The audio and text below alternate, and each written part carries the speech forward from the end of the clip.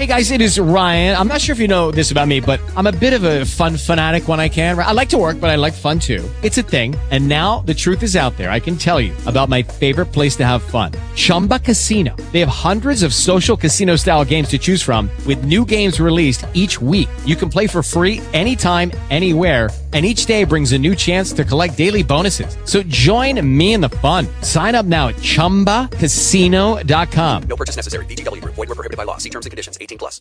With Lucky Land Slots, you can get lucky just about anywhere. Dearly beloved, we are gathered here today to... Has anyone seen the bride and groom?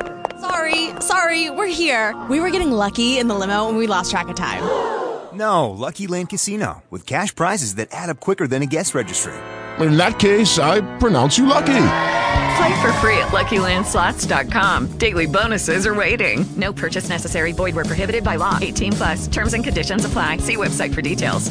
Was found, and several of the neighbors went to take a view of it, and endeavored to try if they could trace any blood to the place where the murder might have been committed.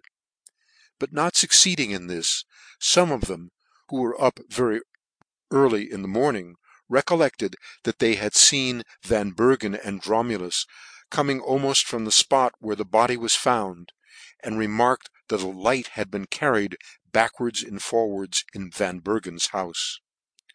Upon this the house was searched, but no discovery was made, except that a little blood was found behind the door of a room which appeared to have been lately mopped.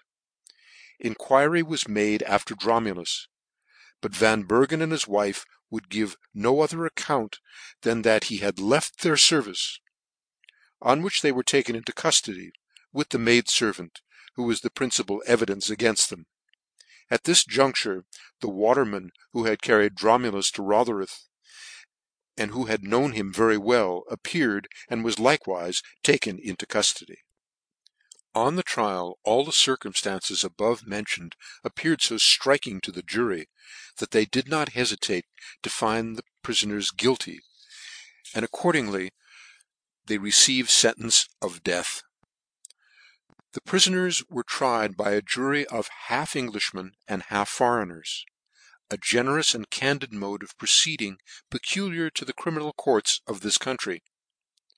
Dromulus, after condemnation and a short time before the day of execution, assured the Ordinary of Newgate that the murder was committed by himself, and was preceded and followed by these circumstances: that Mr. Norris being very much in liquor, and desirous of going to his inn, Mr. Van Bergen directed him to attend him thither; that soon after they left the house, Norris went into a broken building to ease himself, where, using opprobrious language to Dromulus, and attempting to draw his sword, he wrested it from his hand, and stabbed him with it in several places.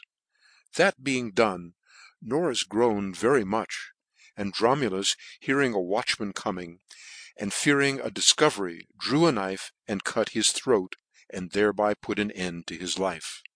In answer to this it was said that the story was altogether improbable, for if Mr. Norris had been killed in the manner above mentioned, some blood would have been found on the spot, and there would have been holes in his clothes from the stabbing, neither of which was the case. Still, however, Dromulus persisted in his declaration, with a view to save the life of his mistress, with whom he was thought to have had a criminal connection; and indeed he confessed that he had been too familiar with this woman. Mr. and Mrs. Van Bergen were attended at the place of execution by some divines of their own country, as well as English clergymen, and desired the prayers of all of them.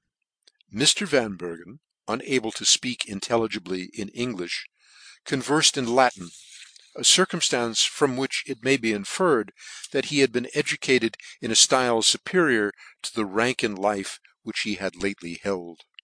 He said that the murder was not committed in his house, and that he knew no more of it than that Dromulus came to him while he lay in bed, informed him that he had wounded the gentleman, and begged him to aid his escape. but that when he knew Mr. Norris was murdered, he offered money to fome perfons to pursue the murderer; but this circumftance, which might have been favourable to him, was not proved on his trial. Mrs. Van Bergen alfo folemnly declared that fhe knew nothing of the murder till after it was perpetrated, which was not in their houfe; that Dromulus coming into the chamber, and faying he had murdered the gentleman, fhe went for the hamper to hold the bloody cloaths, and affifted Dromulus in his efcape, a circumftance which would not be deemed criminal in her country. This was, however, an artful plea; for in Holland acceffaries before or after the fact are accounted as principals. Dromulus, when at the place of execution, perfifted in his former tale, but delired the prayers of the furrounding multitude, whom he warned to beware of indulgence in violent paffions, to which he then fell an untimely facrifice.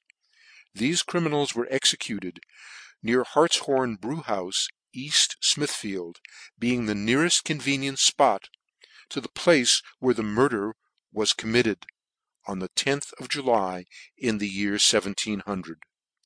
The men were hung in chains between Bow and Mile End, but the woman was buried. Full account of the life, intrigues, and crimes, &c. of George Caudel, who was executed at Stafford for the murder of Elizabeth Price, his miftrefs. George Caudel was a native of the town of Bloomsgrove in Worcestershire, at which place he was articled to an apothecary, with whom he ferved his time, and then repaired to London, where he walked to feveral of the hofpitals to give him an infight into the art of furgery.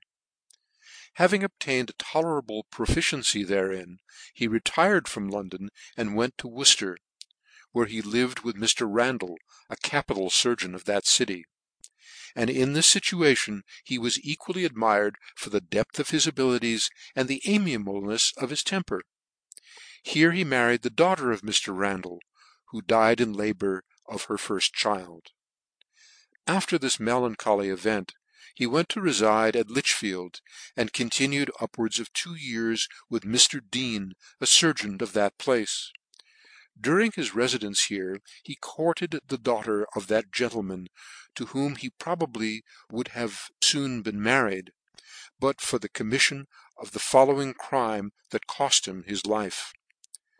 A young lady named Elizabeth Price, who had been debauched by an officer in the army, lived near Mr. Caudel's place of residence, and, after her misfortune, fupported herfelf by her fkill in needlework. Caudel becoming acquainted with her, a confiderable degree of intimacy fubfifted between them, and Miss Price, degraded as fhe was by the unfortunate step fhe had taken, ftill thought herfelf an equal match for one of Mr. Caudel's rank of life. This young lady now informed Caudel that a pregnancy was the confequence of their connection, and repeatedly urged him to marry her, to prevent her being a fecond time difgraced in the eyes of the public. Mr. Caudel refifted her importunities for a considerable time. At laft Miss Price heard of his paying his addrefs to Miss Dean, on which fhe became more importunate than ever, and threatened that if he refufed to confent to wed her, fhe would put an end to all his projects with that young lady by difcovering every thing that had palled between them. It was on this unhappy occafion that Caudel formed the horrid refolution of murdering Miss Price; for he could neither bear the thought of forfeiting the efteem of a woman he had courted, nor of marrying her who had granted the laft favour to at least one other man as well as himfelf. This dreadful fcheme having entered his head, he called on Miss Price on a Saturday evening, and requested that fhe should walk in the fields with him on the afternoon of the following day, in order to adjuft the plan of their intended marriage. Miss Price, thus deluded, now thought the wound of her reputation would be healed, and on the following day she met him on the road leading towards Burton upon Trent, at a houfe known by the fign of the Nag's Head.